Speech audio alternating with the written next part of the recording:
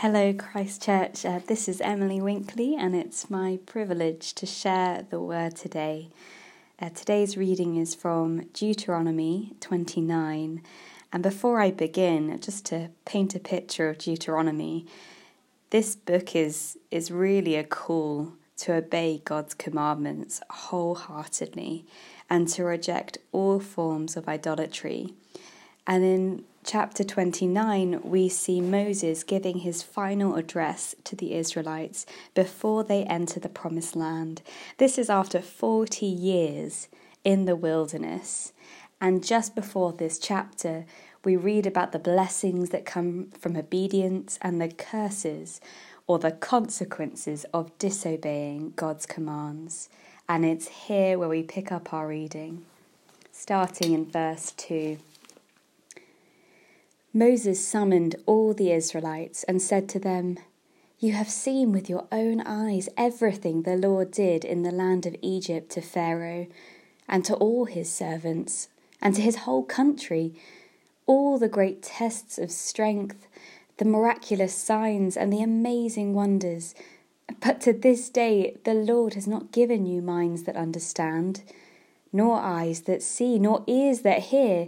For 40 years I led you through the wilderness, yet your clothes and sandals did not wear out.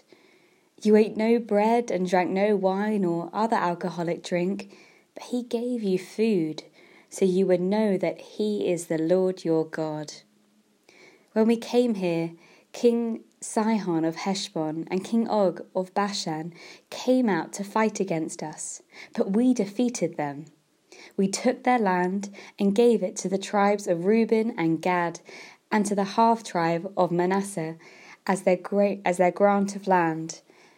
Therefore obey the terms of this covenant, so that you will prosper in everything you do. All of you, tribal leaders, elders, officers, all the men of Israel are standing today in the presence of the Lord your God. Your little ones and your wives are with you, as well as the foreigners living among you who chop your wood and carry your water. You are standing here today to enter into the covenant of the Lord your God. The Lord is making this covenant, including the curses.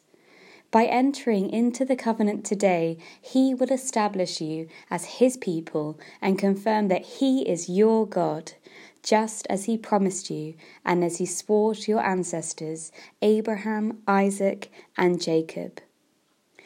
But you are not the only ones with whom I am making this covenant with its curses. I am making this covenant both with you who stand here today in the presence of the Lord our God, and also with the future generations who are not standing here today." This is the word of the Lord. Thanks be to God. So as we read, Moses is reading or establishing the terms of a new covenant.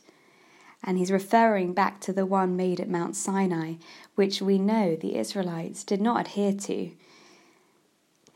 At the beginning of the passage, we read about signs and wonders and incredible demonstrations of God's power, his miraculous power, which was evidence to the Israelites that he was great and he was almighty and he was worthy of their obedience. And yet they missed the point. They doubted, they complained, they groaned. And I wonder whether or not for you there are those moments where you knew God's faithfulness. Even in difficult times, there were still those moments that gave you strength.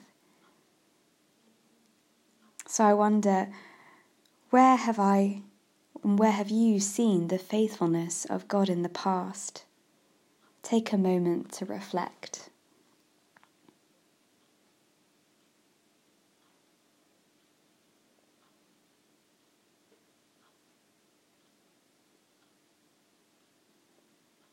God, we thank you for your faithfulness to us. We thank you for the provision that we have seen in our lives, and or where we doubt, where we groan, where we get fed up, be it in lockdown or in everyday life. God, we ask that you would give us strength, that we would recall these memories of your faithfulness and draw strength and faith for today.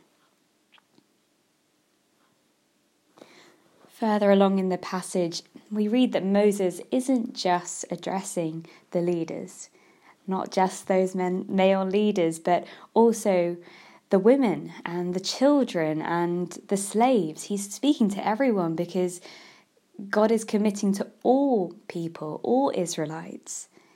And what's incredible is we know that Jesus was the fulfillment of the law of Moses, that through Christ we have a new covenant where not even just the Israelites are welcome into this relationship, this unconditionally loved relationship with God, but so are the Gentiles.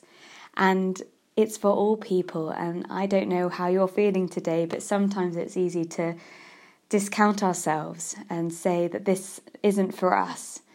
But God is for you. Whatever your background, whatever your position, He makes a commitment to love you because He cares for all His people. And this passage is also a significant milestone. It's a point in history where a recommitment is made. And I want to close by asking you, can you think of any moments in your life where you committed to God, to follow Him, to obey His ways, to seek His calling? I wonder if you can remember a particular moment. Where were you at that time? Who were you with? What was so special about that point?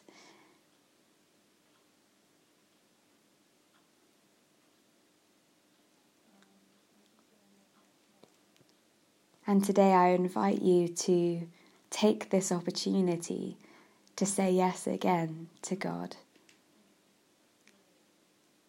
To commit your day, to commit your life to Him, to walking in obedience wholeheartedly with Him.